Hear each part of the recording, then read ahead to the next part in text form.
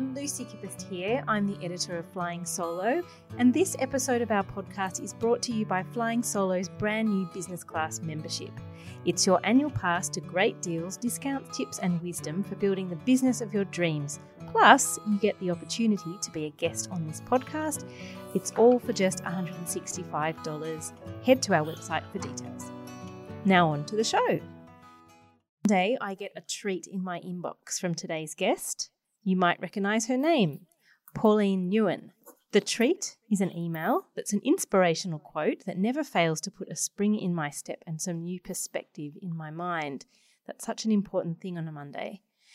Pauline is a businesswoman, author, and also the co-founder of Sydney's iconic Red Lantern restaurant, and she does all of this as a spiritual entrepreneur. Pauline joins us on the Flying Solo podcast today, and she's going to explain what exactly a spiritual entrepreneur is and how developing this mindset can really empower us all in these challenging times. Pauline, welcome to the podcast. Oh, Lucy, thank you so much for having me. It's a joy to be here. Oh, I absolutely love your Monday emails. They're so short and they're so effective. Thank you. Your personal story is really extraordinary.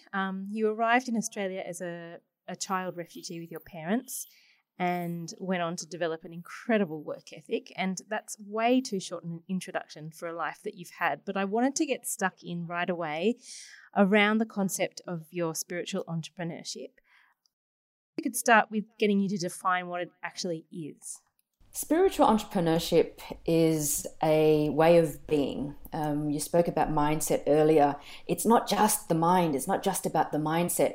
It's also the heart, the health, and the soul, the spirit. They have to be all encompassing. No area can be ignored. And so this is what differentiates a spiritual entrepreneur from old school entrepreneurs. There's a different way of doing things, a different way from being. It's about getting really good at life. And so it's about self-mastery. Mastering all facets of our life. It's no longer about what do they say, running the red line. It's wait a minute, you're of more service to not only yourself but also your community and your family and the world at large when you look after all areas, and that reflects directly what happens on your internal ecology, directly reflects on your external kingdom. So if we can work on not only the mindset but also the heart set, the health set and the soul set, so that we live our lives in spirit and inspired to do our best work. This is what it means to be a spiritual entrepreneur. And I have to make it very clear that it has nothing to do with religion, right? Spirituality is simply physics that has yet to be explained. And so we play in science and spirituality so that we can master all those areas of our lives. And I personally think it's religion that needs spirituality. Spirituality doesn't need religion. Interesting point. And so it sounds a bit like challenging us to stop compartmentalizing our lives. So stop seeing our physical health, our mental health, the way we think about our business, the way we interact with our families, instead of putting them all into little separate buckets. It's about drawing that all together and having a philosophy that sort of ties them together. Is that right? Yeah, because I coach and I mentor many entrepreneurs, and one thing I see time and time again is that people don't have business problems. They have personal problems that reflect on their business. And so we must look at all the areas, and we can't do our best work if we're heartbroken and discouraged and stressed, and then you have all those hormones that we're addicted to, and life becomes so busy, and I'm chasing happiness, and we just chase other things now. Fulfillment is the new currency. What drew you to this concept? Did you read about it? Had you met someone that was practicing it? Well, I've always been very spiritual in every sense of the word except the religious sense. The accessing of nature's medicine. I'm a shaman. I have spiritual practices, meditation, chanting, breath work, all those areas. And when I decided to become a coach and coach specifically entrepreneurs, I saw the same problem time and time and time again, that they're so fixed on mindset, they're so fixed on wealth, they're so fixed on ego and status. And it's like, but you're not happy. And you're also wanting to find your purpose in life. But how can you find your purpose in life when you've become addicted to a life you don't even like? Yeah. And how can you find your purpose if your energy is so mismanaged and you're trying to deal with stress and overwhelm and competition when you are tired all the time? How can you possibly be inspired to find your purpose? And time again, it was we must look at all facets of the mastery. It can't just be, I've only slept 2 hours, all my employees have to do the same. It's no longer that martyrdom. And so we lead by example. We lead from a space of inspiration. Very inspiring. How much do you think your own childhood experiences contributed to this path for you? Oh, that was my training, Lucy. Yeah. We all have a choice. We all have a choice. We can choose to say, woe is me, my childhood was shit, and use that as the same story to fall back on. But there's no evolution. And we have the choice to reframe. I also coach in cognitive behavioral therapy, and in a split second, it is never too late to have had a happy childhood. We all have a choice. Pain is inevitable, but suffering is the choice. Did you do training in psychology or counselling to help you with that element of your coaching, or is that encompassed in the coaching sort of training? I'm not a psychologist. I am a developmental coach. I'm accredited at neuro-linguistic programming. I also facilitate semantic facilitation, as well as the areas that I cover is not just the semantic. It can't just be talk therapy. We also access a lot of the somatic. Where are those emotions caught in your body? Where is that trauma trapped? And so through breath work, through EFT, which is emotional freedom techniques, through movement, through nutrition, through a whole lot of different modalities. There can't just be one. And then we also work on the somatic, which is the body, but then the soulmatic, which is the spirit, the energy work. So my work encompasses the semantic, the somatic, and the soulmatic. And we get results very, very fast, very fast. And so it's not just one modality. And then, of course, I have groups where we address our life issues as well as our business issues through shamanic work as well. So were your clients coming to you? What sort of obviously you don't get the same question all the time, or you might. What are they coming to you for? What are they asking you to help them specifically with? So I don't really market too much or advertise too much my coaching, my one-on-one coaching, because I'm quite particular with who I work with. Again, I need to be inspired, and a lot of them come to me with dis-ease.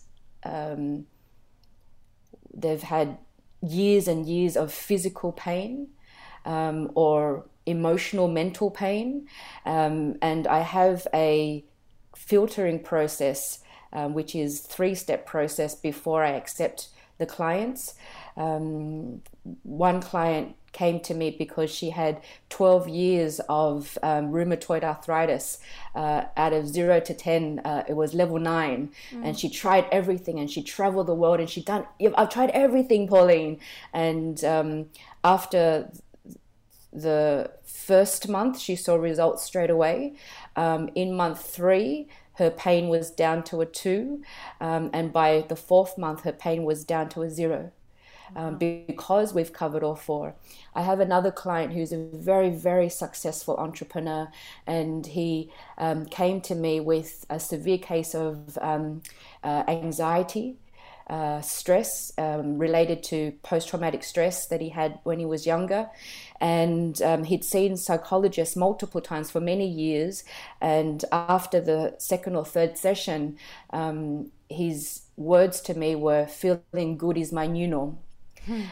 I have other clients who want to come to me purely as a speaking coach. I belong to an agency called Ode, who manage the top 20 non-celebrity speakers in the world.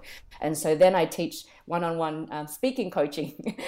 So I like to play in a lot of areas, but it's all from direct experience, and that's what I do in my life. So I write, I coach, I mentor, I teach, I facilitate, and I'm an international speaker as well. Wow! And I happen to have won some awards for some books that I wrote. Yes, so you've got lots of hands and lots of pies. Very covered off there. What do you think then the spiritual entrepreneur mindset, if it's correct to call it that, has done for your business? Because obviously, as you're saying, your business is multifaceted, and obviously, you've been a businesswoman for a very long time. What has the mindset helped you do or changed about your actual approach to business? It's forever evolving. There must be evolution. There must be growth. But the two biggest questions is there evolution in the business? That's not just in terms of how many restaurants you have. So I'm relating it now to the Red Lantern restaurant. Yep. And how are my staff evolving? How is the relationship with my guests evolving? How is the Red Lantern brand evolving? And between the three of us, it's evolved and changed so much. There must be constant evolution. And what are we doing to push forward humanity? There has to be the bigger picture. This is a very huge part of the way of the spiritual entrepreneur. The work that I do is pushing forward humanity on multiple dimensions. Luke does his travel and promoting the Vietnamese culture, and he's got his own charities. And then, of course, Mark is a huge advocate for sustainability and the ethics of what we eat, and he's quite the champion for all things sustainable. And the third is, are we looking after ourselves? Are we leading by example while we're doing this? How many owners out there leading by fear, leading through running by the hormone of stress, or forcing their staff and their team to work harder? It's the way of being. How are we leading by example, and how are we pushing forward humanity in some way? Yeah, I love that. I love that point. I've heard you speak about that before, and it seems like such a underspoken about factor, because while it's easy to sort of preach from outside, it's being able to show people that you're doing what you're asking them to do. We have to walk the walk. People can smell a phony from a mile away. We have to, and that is one of the caveats when whether I teach it or I speak it on stage. I only teach from direct experience. Otherwise, it's just regurgitating someone else's stuff, right? Or I'm very happy to say I haven't experienced that, but can I connect you with someone who has? But you can't be an interesting person with interesting stories to tell unless you actually do the interesting things. Yeah, so true. That's how it works. So your physical wellness seems like a big priority for you also, which makes sense given the philosophy that, that's part of it. Your Instagram feed often shows you swimming, running, meditating, boxing, I think I saw you do. Can you tell us a bit about that daily routine for you and what it brings to your business and your life? Of course, they're non-negotiables, non-negotiables. And so if we understand that our bodies are the instrument of consciousness, and the more we access the breath, the mind, the heart, the strength, the power, as well as the spirit. And if our bodies are the instrument of consciousness and we can direct our energy where it needs to go, we become electromagnetic beings. We radiate. And that's when you see people, there's something about that person, they're magnetic, or there's something about that person, they're repellent. Right, that's all energy, that's all vibration, that's all frequency. And so I get up at 4:30 when I have essays to write. It's a 3 a.m. rise. We don't need to sleep that much, but I also go to sleep quite early, and I meditate, and I pray. I then do a dry brush, and I have a cold shower, make my children their lunches, and then I'm out coaching. And I always coach at sunrise. And if we're talking about frequency and vibration and power, the sunrise has the most potent healing frequency of the day. So we sit there before our session and we literally watch the sun rise, and that's when it's the safest rays. And when we're looking into it, it activates the pineal gland and boosts our mitochondria and allows us to heal from the inside out. So now you're also talking about longevity, and that's all power, right? I'm surrounded by the ocean, I'm surrounded by the wind, the sun's coming up. It's all power.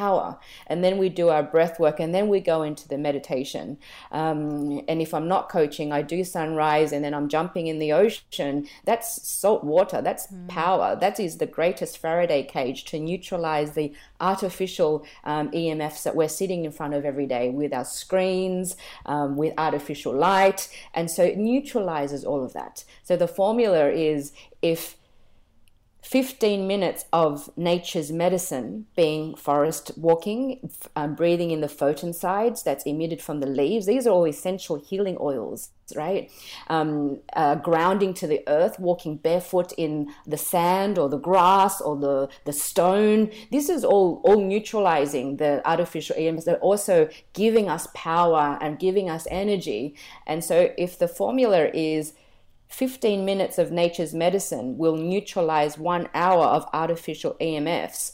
And if in the day I've spent an hour or two out in nature, I'm going to be pretty freaking chilled for the day. Yeah. to do my best work, to stay in spirit and inspired. And do you find that your energy then is pretty even throughout the day, or does it dip at any point? Also because I don't sleep much, but I rest. I go into deep meditation. I have so much energy, which is why I am able to do so many things really, really well. Except admin. I don't do admin very well. I have people who do that for me. But when we can tap into spirit, we can tap into an unbridled energy, and we get to accomplish many, many things. Another beautiful part of, if we're talking about the way of the spiritual entrepreneur, is the constant evolution, the constant reinvention of oneself. And so when you're talking, she's doing boxing now. Oh, now she's swimming. Oh, now she's a speaker. Now it's the constant evolution. How am I going to continually redesign myself now? Because we owe it to life to live it to our greatest ability. And the more the science behind that then is that the more new skills we learn, the more new things we partake in that bring us joy. That's very, very important. If it makes your heart sing, if it brings you joy, then it will give you energy. But what it also does, it helps you to live longer. Because we're creating new genes. Every time we learn something new and we embed it into our bodies, we create new genes. And this is one of the major aspects of living a very, very long life, but a fulfilled one, because we're punching out all the goals and new skills that we want to punch out, but we're doing it with joy. So inspiring. So with all of that in mind and that constant evolution going on for you, what's sort of the most exciting project that you've got in the timeline right now coming up? Oh, it can't just be one, Lucy.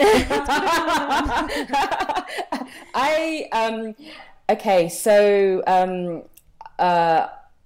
again, this is a big part of it. It's always about collaboration. And one of the first laws of attraction is to become attractive.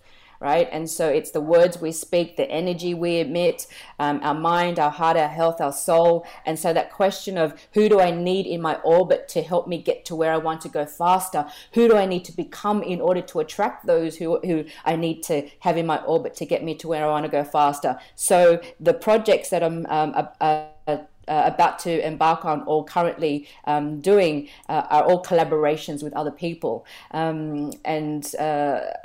On my online inner circles, now we've got COVID going on. I used to have events at Red Lantern called round tables. I'm now taking that online because people are like, when's the next round table? That's going to be exciting, as well as online inner circles. I've built a couple now as well. And I'm also working on a new book. Great. What's that about? Well, you can't say. Can't say, but something very, very, very different and very, very needed for this time. Desperately needed for this time. Yeah, because what we're speaking now towards the end of April, which is smack bang in the middle of all this, the COVID challenge, I like to call it, rather than crisis now, but it is a crisis for many in our community, being small business owners. What would your advice be to them at this point who might not yet be advocates of your philosophy, but who might be interested? What advice could you give them at this point for maybe thinking, is this the right time to start trying to reinvent ourselves and change our mindset? Well, let me just say that you don't have a choice, but you do have a choice. So the biggest thing that I would say is don't buy into the fear. Don't buy into the fear. And some people don't have the skills yet to master a little bit more of themselves, and so they get hijacked by the fear.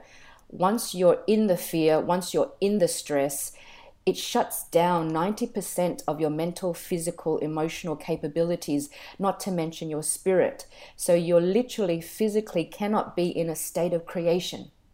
And so the first thing we must do is to come back to neutral, come back to a state of gratitude, come back to a state of calm courage, inner peace. And it's only in this space when we are in spirit and inspired that the ideas will come. If our bodies are instruments of consciousness and we know how to work our bodies, then we become magnetic to the collaborators we need in our field in order to help us get to where we want to go faster. And so the very, very key is to first neutralize and manage our emotions so that we have more, so we can access more of the other 90% that is our birthright. So going inwards is, important. How much is meditation a part of that, do you think? A regular meditation practice? Is that kind of a simple way to start accessing this stuff?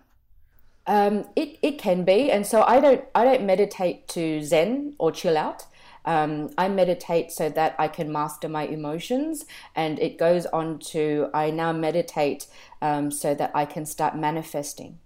So that I can start creating my own reality. And that's one of the beautiful things that many of my coaching clients say, that they've come to me with an issue, whether it be a dis-ease or a disease or some sort of a pain point in their lives or their business, but we get to eradicate that very fast, and then we bounce forward instead, and so we start becoming badass manifestors.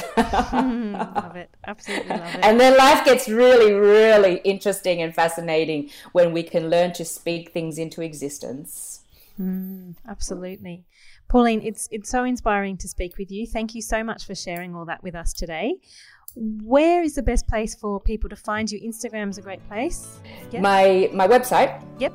www.paulinenguen.com.au, and a whole lot of the stuff that I do is on the website.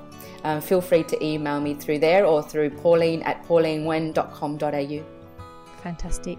Thank you so much.